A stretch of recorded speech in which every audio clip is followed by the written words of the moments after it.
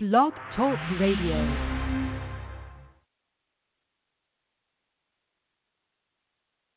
Good morning. You are listening to NABWIC, the National Association of Black Women in Construction Blog Talk Radio Show, founded to increase the national awareness of Black women in the construction industry.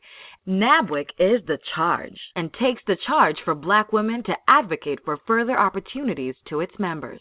Our mission as a core foundation is to strengthen the building blocks of new educational, entrepreneurial, professional, and social network connections. The vision of NABWIC is to build long-lasting strategic partnerships with first-rate organizations and individuals that will provide groundbreaking and innovative solutions for Black women in construction and their respective communities. We invite you to call or text or email family, business associates, or friends and tell them that we are on the air right now, or they can join us on the internet by logging in to www.blogtalkradio.com/NABWIC or by phone at 714-459-3918 and press 1 to join our conversation with questions or comments.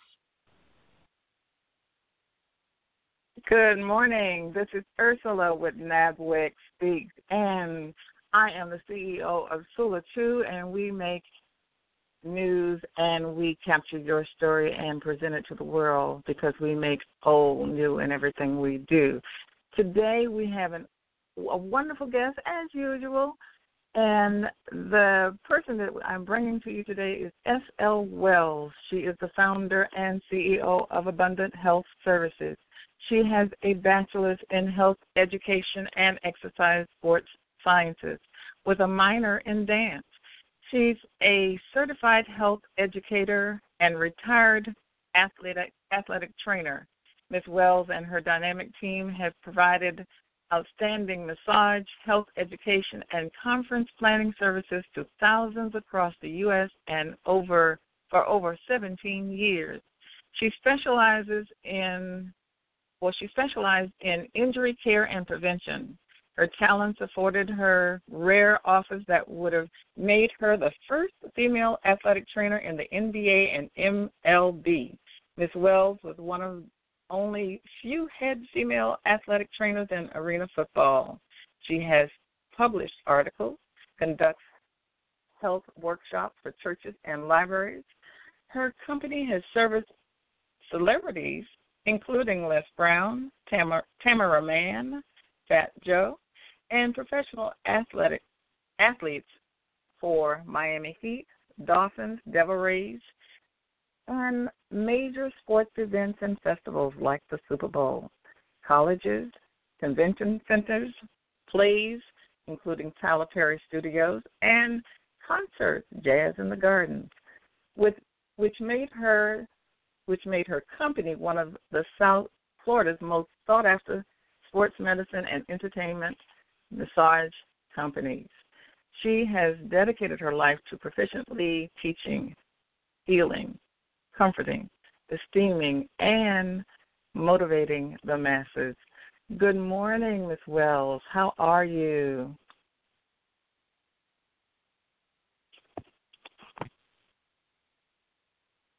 Good morning. Good morning.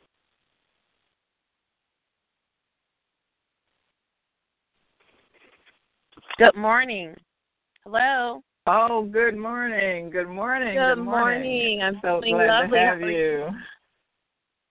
Good. Thank you so much.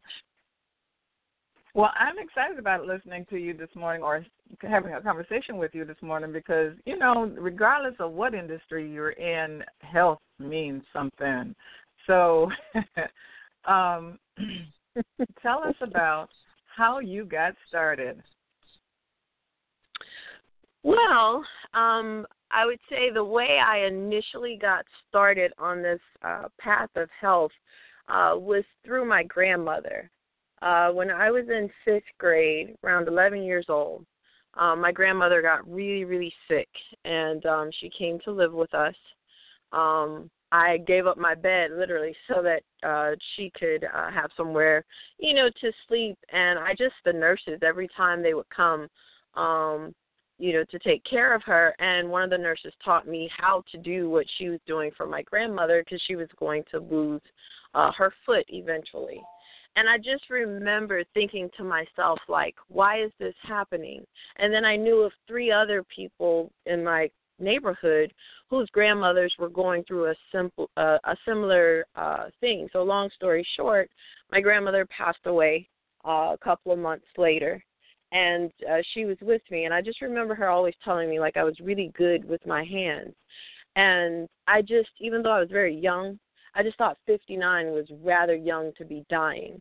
And within that year, at least 5 of the matriarchs within my local community had passed away from heart disease. And it just stuck with me, and I was just like, wait a minute. When I was in school, they, was talking to us about, like, preventable things. And so that is really what, like, lit the fire within me to want to do something and to learn more and educate myself about health, and in turn educate the community at large. And then my next moment was my 10th grade health class. I just knew, sitting in that class listening to my teacher at the time, I just knew that was something I wanted to do for the rest of my life. I literally said that the first day of class, listening to her. And have you ever looked back? I mean, what has it been like since that decision? Oh, yeah, man, it was a long road to actually get into the teaching side, because at the moment I shared it with my teachers, they were like, no. One thing you don't do is don't teach. So I took the long way home. So I was encouraged to stay away from that and let that be my retirement career, and to go and make money first, maybe on like a healthcare practical side. So when I got to college, I looked at certain programs. I knew I wanted to be involved with something where I would be physically helping people to get better. I thought maybe it would be practicing medicine, but when I saw that doctors weren't necessarily as hands-on with actually, physically, like, treating, like, patients in the sense of physical therapy type stuff. So that's when I decided upon the physical therapy path. And then I love sports.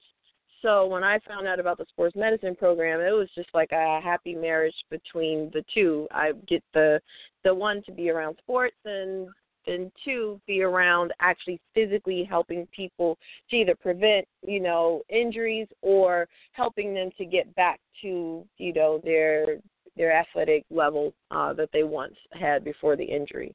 So that is how I got into the sports medicine side of things. And I gradually ended up on the teaching side of things because I noticed a common thread. Like, there's a physical side to pain, but I also realized that there was an emotional aspect to recovering and getting back from injuries. And it didn't matter whether someone was playing professional sports or if they were just a physically active person. Didn't matter the age, demographics, backgrounds. I just started noticing common trends, and then I would start getting requests naturally through working with people to come and speak or to do interviews, articles, you name it. It all kind of organically grew from there. Now, you raised a number of questions, but I want to go back to when you were talking about when you got started. You reminded me of why this is so fascinating for me personally. My daughter, when she was in high school, she ended up wrapping ankles for the football team, and she was the only little girl that was able to travel with the football team on the football bus. She had to sit by the coach, couldn't sit back there with the boys, but nevertheless, she traveled with them. And I thought that was so cool, and I wanted her to go into sports medicine, sent the child to college to do that, and she loves babies. So she's a Head Start teacher, and she loves it and is extremely good at it. But I wanted her to be a you, but she's going to be a her. Right. No, and I get it. Another thing. Yeah, and another thing is, like, I'm a bit rebellious by nature, and the fact that people told me I couldn't do it when I was in college, it made me want it that much more. It made me want to break through some of the glass ceilings that are on women typically who go into sports medicine. So it's not uncommon that your daughter would be one of very few, that got to travel with the football team. And it's tough work, don't get me wrong, but I'm glad she found her path. A lot of people who end up in sports medicine have usually some type of a teaching bug within them, is what I found. So that's why they recommend when you go through a college program that you take, fulfill or either get a minor degree in education. So I did that as well. So I not only minored in dance, I did minor in education just in case I wanted to switch over, and I'm glad I did. Now, when you were talking about the healing process, I actually have a note down here to ask you about this, and what I wrote down was accelerated healing process. So when we hear about athletes getting injured and then going through all these programs to get them back on track and they can get back on the field in such a short period of time, that obviously means that they're getting some kind of treatment that the average person doesn't get. So what is that process like? I mean, just give us an insight into some of that. Okay, so typically, and a lot of people wonder why when they go to just a traditional physical therapy, why it takes so much longer to heal versus with in a sporting environment. Athletes are looked at as assets. So in a physical therapy clinic, they could do the very same thing, but, the way that you can pay the bills is, to stretch it out as long as possible in the long game. Owners, coaches, athletic directors, they want the very opposite. They need to be able to get the player back out on the field as quickly, as safely, and as healthily as possible. So we just cut out all of the fat in essence.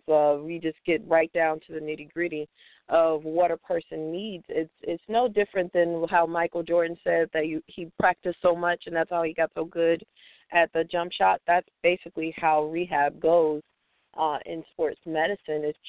It's very fine-tuned to the injury, from down to the things that you eat. Even when you're at rest, we show athletes how to do things when they're just laying in bed.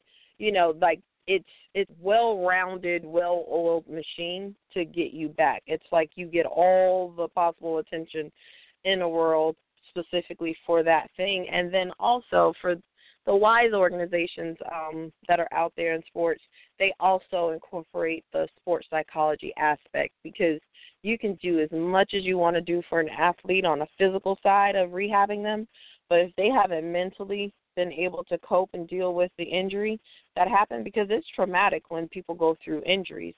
So it won't work. They won't come back if you don't deal with the emotional and psychological side. And that's what I began to notice through the years of, being in the field, is that, whoa, wait a minute, you can be phenomenal at the physical part, but if the emotional part is not addressed, it's dead in the water. And I can understand that from several different levels. Even when thinking about my daughter, she told me once that, two things that happened. One, somebody was injured because she was not there, and they tried to blame it. You weren't there, so you didn't wrap my ankle, and I got hurt. Or somebody would get hurt, and she'd turn around and say, get over yourself. You're going to be all right. Come on. And so I saw this little person dealing with that emotional, trying to get him not to sink into the fact that he'd gotten a little injured, not anything serious, but, I don't know. It wasn't, I'm not talking about a serious injury, but something that hurt him for a moment. And she was saying, okay, come on, you'll be all right. Come on. But when you talk about the emotional part of it, I think of it on a serious level of life. It does seem as if someone believes that they're going to die young, they usually do. And that's kind of strange to me, because I see it happening all the time. It's like my family, the women, the men die young, and then the women live to 80s and 90s. So I never even thought about anything short of that, right? But then I get around people, and it's like, what? 50 years old? Really? And part of it is because they think that's going to happen, and they live a life like that. So that's a thought. Now, what are your thoughts about that? Yeah, see, like, I think about, like, hypertension, the high cholesterol, you name it, all of that is a common thread. And with the way my family history and the track record that I've had, I should have high blood pressure, high cholesterol, and be on trend to have some type of heart infection somewhere along the lines of either, my late 40s, if not early 50s. As many of the other females in my family. But I set a goal. After I really got educated as to what were the contributing factors that would have caused my grandmother to get gangrene and high blood pressure, I made a goal. I said, that won't be me. That may be everyone else, but that will not be my story. I made a commitment, and once I went to the doctor for the first time and got to, take a look and talk about all my labs, he told me because of my family history, we had higher sodium levels, which means I was going to have to do something intentional to decrease the amount of sodium. So the same amount of sodium that someone else, the average person, may have that may not affect them, it would affect me differently. So I made it a point from high school and even up till now to make sure that I have low sodium based diet, just so that I could at least have a normal, shot at not having high cholesterol and, and hypertension and lead myself to an early death, in my 50s. So I am a firm believer that there is a mental component to this. And I just believe that if you think that you're going to die young, and that if you believe that you can't change something, you won't. I believe it was Jim Rome that said, whether a man thinks he can or he can't, either way, you're right. So, we can't overpower your beliefs. That transcends in all parts of life, and that's why I'm enjoying doing the teaching and speaking aspect of things now, because I realize it transcends. This is not just about sports. It's just not even about just only the African American, community and the things that impact them on a health level. I've been able to expand and realize this thing is universal, that all communities have certain types of health beliefs that are really holding them back. I mean, now in America, a lot of people don't realize the overweight category used to be one of the larger categories. Now it's the obese category. We have more people in the U.S. that are obese than we do in the overweight category. We're literally eating ourselves to an early grave. We have actually there was 20-year-olds with type 2 diabetes. I had coined the phrase for the family reunion a few years back. I said suicide by food is what I said. And literally. And because people were dropping dead around Christmas and major holidays, so that's when we ate so much. And I was just amazed when I thought about that, and it became so obvious that that's what was happening. But when you were talking about the sodium level, for me, I feel like every 10 years something changes with my body that either I have to make an adjustment of some kind, and at some point I realized that the things that had the little cellophane covers inside those little bags, anything that came in one of those, I knew I couldn't eat because they were like salt on a stick. But Yes. But anyway, a lot of people don't realize that with technology, guess what? Also got better. Food scientists got better at giving large food nutrition companies a cheaper product and a way to cut corners legally with, getting products out there that would like physically, and chemically addict people. So the same foods that people think that they had when they were kids that didn't have a harmful effect, it's very different nowadays. So now that they're giving them to their kids and their grandkids, it's having a much more detrimental effect, and that's why you're seeing the obesity in kids, even kids dropping dead on football fields, unknown to the family. It's a lot of the foods that we're actually giving to the kids, they're not ready for. Like we are not aware of what we're doing. They're connected. And when I think in terms of companies putting different chemicals into products, and we trust that food supply and what have you, I think about cigarettes. I heard this announcement where they were they were going to allow them to put 3 or 4 more ingredients in the cigarettes, and one of them was ammonia, if I could remember correctly, and I may have it wrong, but at the time, whatever it was going to cause the person to inhale deeper. And I had a relative that smoked, and that angered me so. I mean, I was just upset. So, when we think of what's in our food today, it makes you wonder, because people are coming up with allergies that I never heard of before, and all of these conditions. The only thing I used to be allergic to back in the day was citric acid. Well, when I think about it, that was probably a modified chemical too, but in nature, that was a problem. Right. So what are the things that you see today that we need to be alerted to in any of the industry that you're working with? I would say for sure dairy. That is something that I think all of us, and listen, I love dairy, but I've had to make some modifications. A lot of people don't realize what they're doing to kids, and specifically not just any dairy. I want to get to cheese, because if you think about a lot of the foods that we love and are addicted to, and the things that we give kids, babies, very very early on, like at 1 and up, is things like pizza and cheeseburgers and things like that.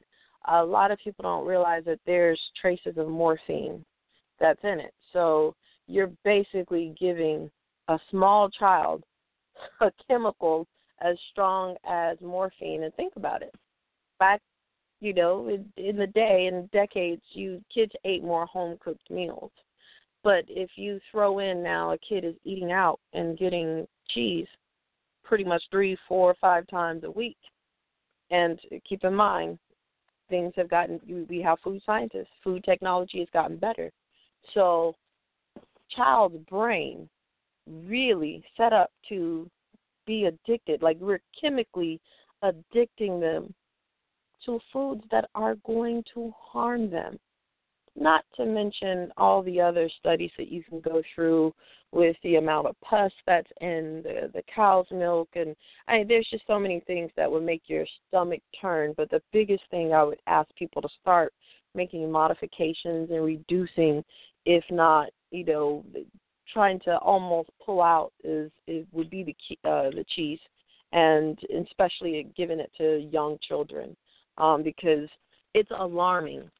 With what's happening, and if the trend continues, 1 out of 4 kids, every 4 kids will have type 2 diabetes by the time they're 20. By the time they're 20, type 2. So, this is not something this is not sensational. I just really hope that aunts, parents, cousins, whomever, because we're a village. It is our responsibility to look out for our young people, and parents just don't know. They think it's the same as what they had. They think it's the same Kraft cheese that they grew up with, or they think it's the same Velveeta cheese that they grew up with. It's not the same. None of it is the same. They want you to buy their product. And I'm a country girl, so I know what the change tastes like from something that I tasted when I was growing up versus now. But I tell you what, we have a caller that wants to ask a question. So sure. It is a caller from the 415 area code. Okay. Good morning. You have a question. Good morning. Good morning. How are you? I'm lovely. Can you hear me? You? Yes. Good. This is Jackie What's Perry, actually. Yeah. Hi, Jackie. I thought that was you. Yeah, I wanted to call in and just listening to the fascinating conversation. And I did have a question because, number one, I recognize that this is such an important topic and that you manage that within your business, the health and wellness of individuals and, their organizations. My question was this. how do you integrate and balance? So your company has grown definitely, and as I've read your bio, you work with a lot of high-profile clients. But in managing the health, directly in terms of what you do, managing the education component, and then blending that with all the administrative things that you have to do with a business, the leadership and the oversight. How do you work to blend those two components so successfully? That question is for me? Mm-hmm. Okay. Yes, I did it very poorly at first, which resulted in a lot of weight gain for me initially, and it took, I would say, probably about 5 years before I really kind of got, I would say, the courage to put boundaries upon things, to learn how to delegate certain things, and I just got to a point where certain personal health practices became an absolute must for me. So like my early morning time, so I shifted the time that I get up in the morning. So that is where I accomplish the things that I definitely need. I had to make certain modifications, even with preparing like my meals, and I'd had to allow some things just go undone. I have to let little small things fall to the wayside because I am one person and there are 24 hours in a day. So I have had to really, really work hard at saying no more. I still work a lot of hours, don't get me wrong, but I had to make modifications, especially as I began to age. It'll take a toll on your body. So I make sure now that I'm getting more sleep. And I'm like a time militant. Like I'm like a military police over my time now. And I'm pretty tough about certain things that have to get done, and I front load my week. So it gives me a little wiggle room. And I read it was a program I watched, and it was about scripting your setbacks.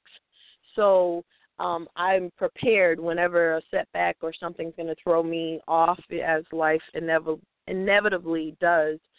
I already have a good idea as to what my response needs to be if X, Y, and Z happens, or if this doesn't happen at this time. I'm really good at also adjusting now, and making a new plan, because I've already kind of have a shell of a plan as a backup.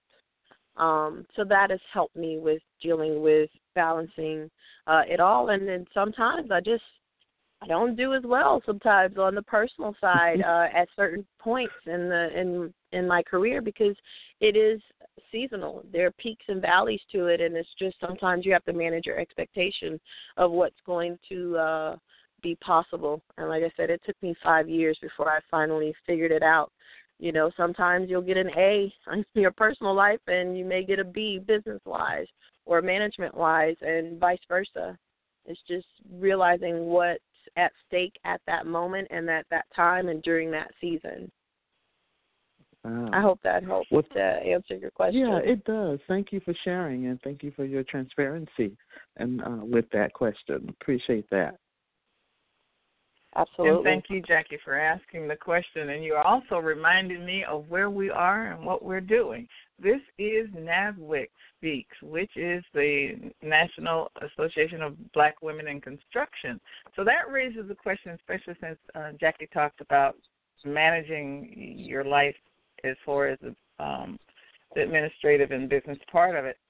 Tell us about your association with NABWIC and how you've made this organization work for you. For me, what's so interesting is the way I was exposed to it was through Miss Ann McNeil. And I did not. I was like, Ann, I'm in health. I don't understand why you would want me to come to a meeting. And just through naturally sitting in on a meeting, one of the ladies, I forget her name. I can't remember if it was if she worked for Turner Construction or if her last name was Miss Turner. Long story short, she just happened to ask me what I did, and I told her what I did for a living, and she ended up booking my company to do their retreat. And honestly, my relationship with NABWIC just organically grew from that, and just listening to the ladies at the meetings that Ms. Ann McNeil would have, I just noticed there was, so even though we were in different industries, there were still common threads and trends, and a lot of the things that I was faced with in sports medicine, because it's such a male-dominated field, I noticed that there were a lot of parallel and similarities in NABWIC with women in construction, because it's a similar dynamic. So it honestly gave me like a safe place of feeling like, one, I was less alone as a professional woman, and number two, that I could continue to push the envelope, seeing how women in construction were still pushing the envelope in their industry. So that's how my relationship with NABWIC started and blossomed. Absolutely wonderful. And this is a benefit of being a member of NABWIC, to be able to share your story about your company, your life, and your association with NABWIC. So to our listening audience, this is a benefit for you as a member. So take advantage of it. But I have to tell you, being the host of this show is totally fascinating, because I get to have this conversation with someone like yourself and learn from a personal and a professional basis. And I'm so glad that Jackie called in, because, quite frankly, I try to be as interested in my guests as I hope my audience is, and you are absolutely fascinating. So tell us about some of the, it's just fact, not brag, as they say. Tell us about some of the associations that you've had in your profession. I mean, you list some pretty incredible people, Les Brown, Tamela Mann. Oh, man, I could tell you the story as to how the Les Brown connection came. It was, and this is so, not, if people have not had the pleasure of meeting Miss Ann McNeil, she's amazing, and it pays to listen to her. This came as a result of one of the meetings that I attended at NABWIC. One of the ladies who was there happened to need help in her office. She needed someone to volunteer. There was some type of conference that was going on during the summer months. It's kind of like a downtime, prep time for me. So I had a little time, and Les Brown was on my vision board. Like, I literally, people thought I was crazy to think I was going to get an opportunity to work with him. But this is, again, that power of association and visioning what you want, and just not taking no for an answer. So I had no idea Les Brown was going to be one of the guest speakers for that conference. I volunteered just out of the kindness of my heart, to help out in that office and answer phones for them. And I happened to pick up the phone. Someone was lost. And lo and behold, guess who it was that was calling? It was Les Brown. Wow. This was me volunteering my time, just simply helping out another member in their office that day. And he began to just ask me a couple of questions. I gave him the information. He was like, wow, you just sound so pleasant and happy. What do you do, but I asked. And because he said he didn't hear my voice before. I guess he's called there before. And I explained to him, and he was like, wow, every time I go into a city, I'm always looking for someone. I have, a lot of pain. A lot of times after I do, workshops or speaking engagements, are you available, this evening? And I was just blown away. So that's how that connection came. And when I tell you, when you do right by people, if you're good at what you do, you take time to hone your craft and perfect the gifts that God has given you, I'm telling you, it truly will make room for you. I mean, it just grew. All it takes is getting one person like that, and if you get recommended, they can open up so many more doors for you. I had a friend that helped me just at least get a meeting at the James L. Knight Center, which is how I ended up getting to do a lot of the work that I got to do for Tyler Perry Studios, with the title Tyler Perry Studios at the time, but when they were traveling doing plays, and Tamela Mann and her husband were, two of the stars that would come.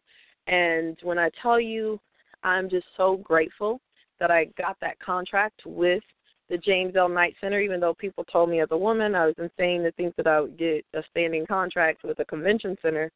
But it opened that door for me to connect with the Tyler Perry Studios and, in turn, with the celebrities that were coming. And, again, the referrals just continued to come. So that's how I got to work with Tamela Mann, amongst other people. And it was a similar situation with how I got to work with Fat Joe, who became a really, really good client of mine. He was actually my first major client. And just as you build your roster, again, it builds trust with people. And it's a very small circle in South Florida as to those who are in the top of the food chain. And if you, make sure you nurture those relationships and, again, take the time to perfect your craft, the sky is truly the limit. And that's how I got to garner a larger clientele. And it was a similar process to me getting with the Super Bowl. I got 17 no's before they finally told me yes. I just refused to give up, regardless of people thinking that I was insane to think as a woman that I would get chosen. It was unheard of.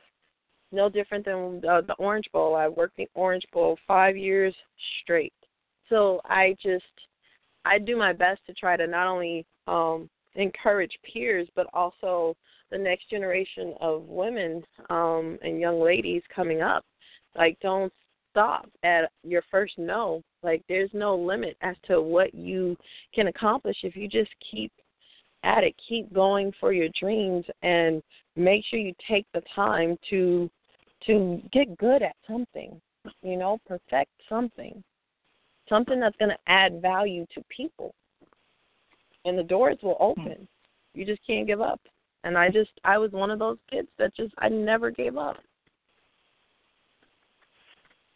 And I can fully understand that. I hear it, I believe it, and then you have the evidence to prove it. Yes, I set a goal in college, which was to be the first female athletic trainer in the NBA. Although I turned down both offers, I was satisfied in knowing that I got that opportunity. And hopefully somebody in the future will eventually, do it. It still hasn't been done yet. Now, you list in your extended bio that one of your favorite books is Think and Grow Rich, and you can't talk about Miss Ann McNeil without talking about NABWIC and Think and Grow Rich. So I hear a lot of that in some of the things that you're saying, but let's talk about it. How has that changed your life? It completely changed my life. I can honestly tell you, and I'm so glad that she made me buy it, that I just truly believe when you have to invest, like it was at the point where I was introduced to that book, it was a pretty low point for me in my life professionally. Personally, I was just, getting started. I had experienced a couple of setbacks. I was just stepping into adulthood. I really, was still trying to figure this thing out and wasn't quite sure why certain things weren't happening, even though I was following the steps. And that book made all the difference. Honestly, I am so grateful for the principles that are there, and it's so simplistic.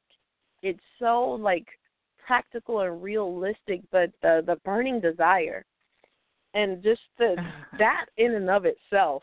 And I was like, okay, I'm not just crazy. There's somebody else out there that, there's a science to achievement. This is right for me to have this burning desire for it. And then the organized planning and the masterminding, I just taking that and being accountable. I used to go, Ms. Ann used to teach a class every Tuesday. And so she would constantly, you had to be prepared to have a conversation about the book. And I know that she does that with, I'm sure, with NABWIC, With the Think and Grow Rich is a big part of her philosophy. And most successful people, if you trace back in this country at least, that's in their library. I mean, I reread it every single year. That's how important that book is, and I always get something else from it. Each time I read it, it's like the first time all over again. So I'm a big believer in the philosophy that's in there, and I used it and incorporated it, that same year that I was introduced to it. That is the same year I got Fat Joe as a client, and things really turned around for me business-wise. Like, my whole life changed as a result of not only just reading that book, but implementing, the strategies that are in there, and also surrounding myself and getting in an environment with others who believed. So I was no longer just a lone ranger, sitting off just trying to do everything alone in a corner by myself. You can't achieve a certain level of success by yourself. It takes others and like-minded people and relationships, and you can't do it without others. There's no way. Wow. Yeah, I get excited. I have to hold myself back. I mean, it's so loaded. I know, there's so much in that book. Whew. And that came across. It's like, okay, is she a believer or what? And changed everything for me.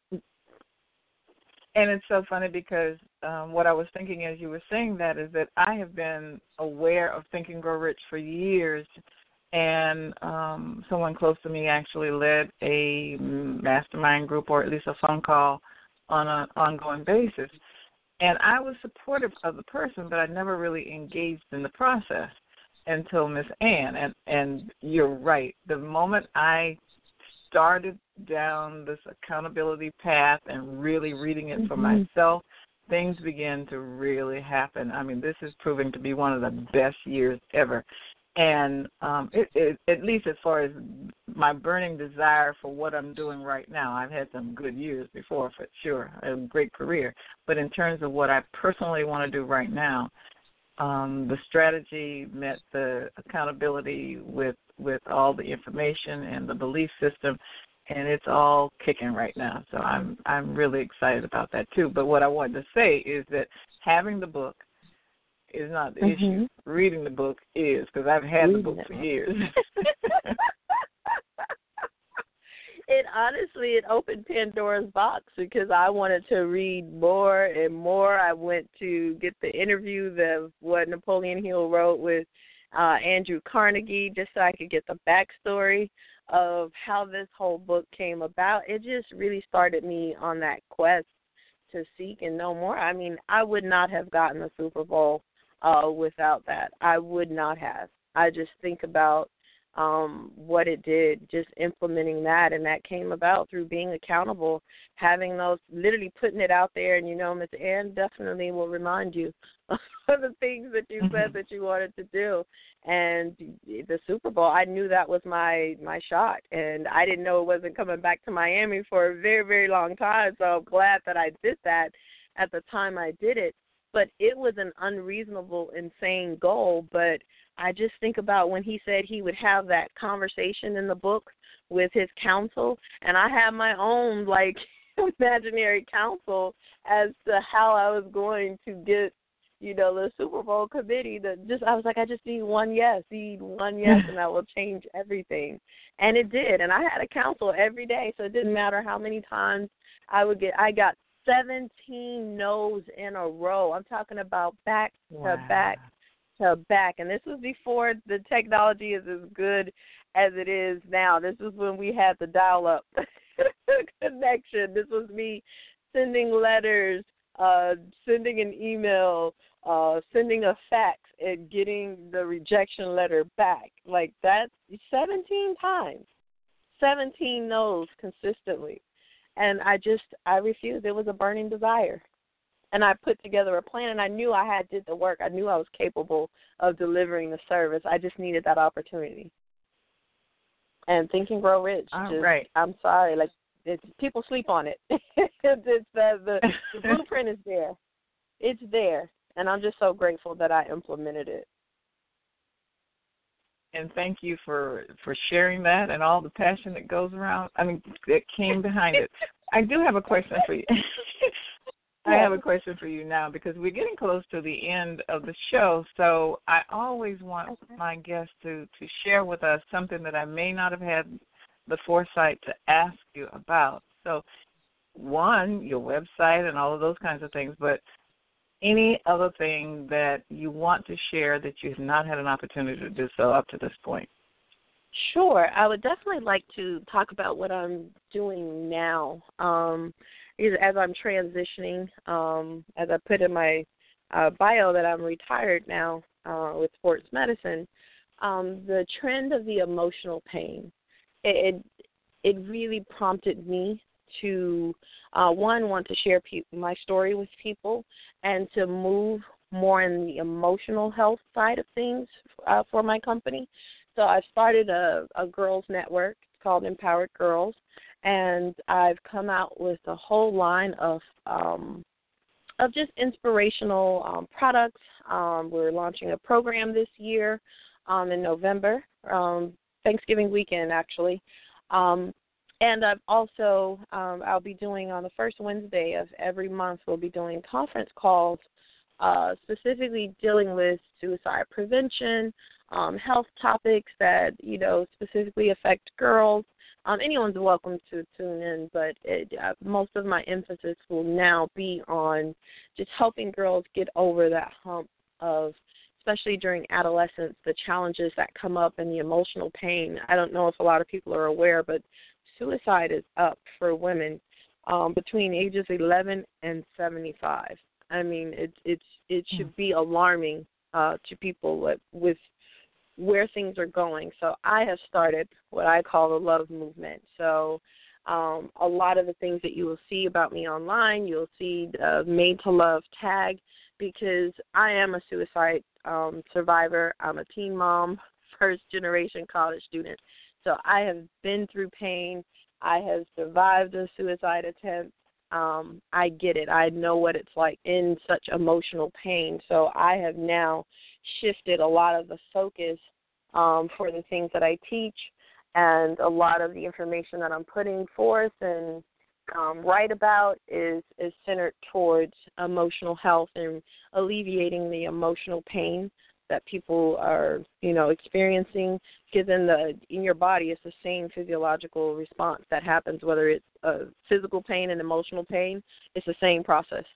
Your brain, literally, your nerves really don't know the difference, and that's how severe it is. And it's concerning to me when you're seeing grandparents and grandmas taking their own lives.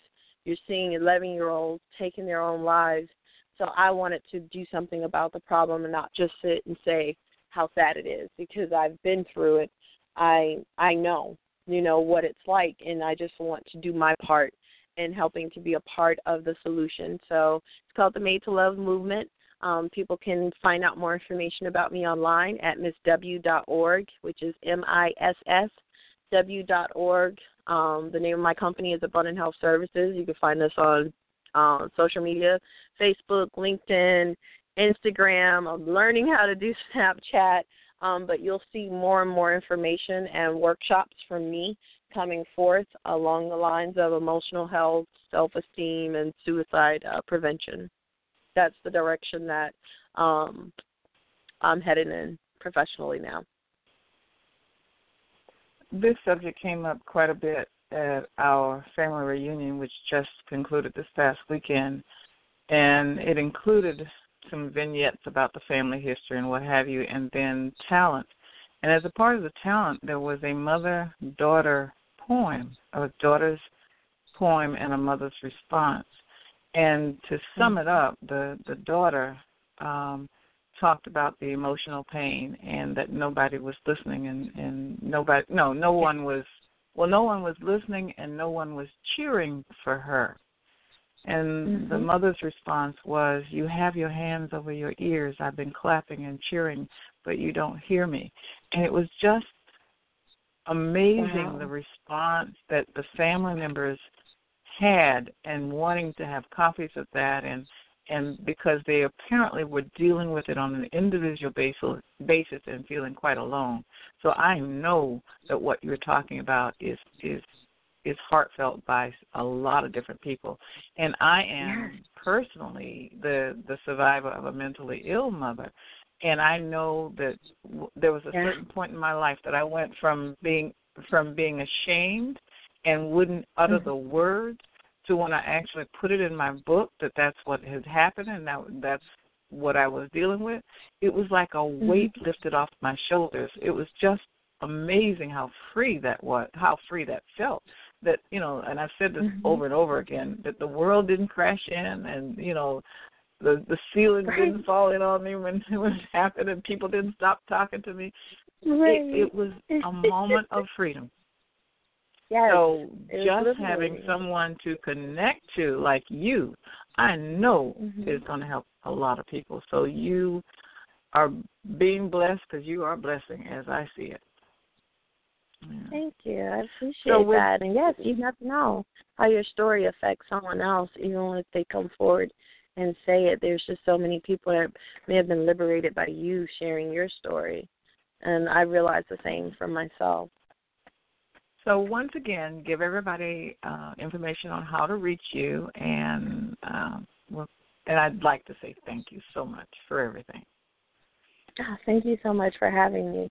For those who prefer to text, you can text me at 305-792-8847, 305-792-8847. If you're interested in joining our email list, you can reach out to me at the Wells of Wellness, all spelled out just as it sounds, Wells of Wellness @yahoo.com, or you can reach me online, missw.org, missw.org, or you can check us out on Facebook, Instagram, Twitter. I'm Ask Miss W, and that's MISSW. Or you can just do a Google search for Abundant Health Services, and we'll come up. All of our social media sites are pretty much the same. So we're very, very easy to find, and I hope to hear from some of you guys soon. Again, thank you so very much for being our guest this morning. And for my listening audience, next Wednesday, we will have another phenomenal person. So tune in. You all take care. Thank you. Remember, you're made to love. This concludes our show. Thank you for listening to NABWIC, the National Association of Black Women in Construction. For more information about NABWIC and our membership, please visit us on the web at www.nabwic.org. We are the voice of Black women in construction. Have a great and prosperous day.